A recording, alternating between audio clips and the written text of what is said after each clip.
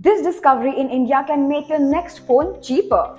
I am talking about the recent discovery of lithium in Jammu and Kashmir.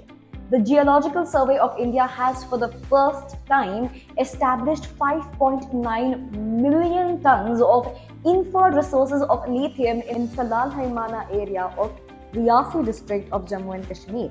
This makes India the seventh largest resource of lithium in the world. This also means India's dependency on China will also reduce. Lithium is used in mobiles, laptops, EVs, toys, and even clocks.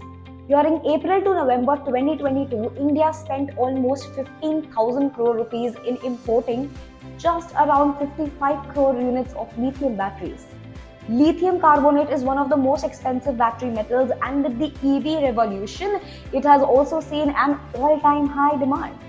Reports suggest the world is likely to face a significant lithium shortage by 2025.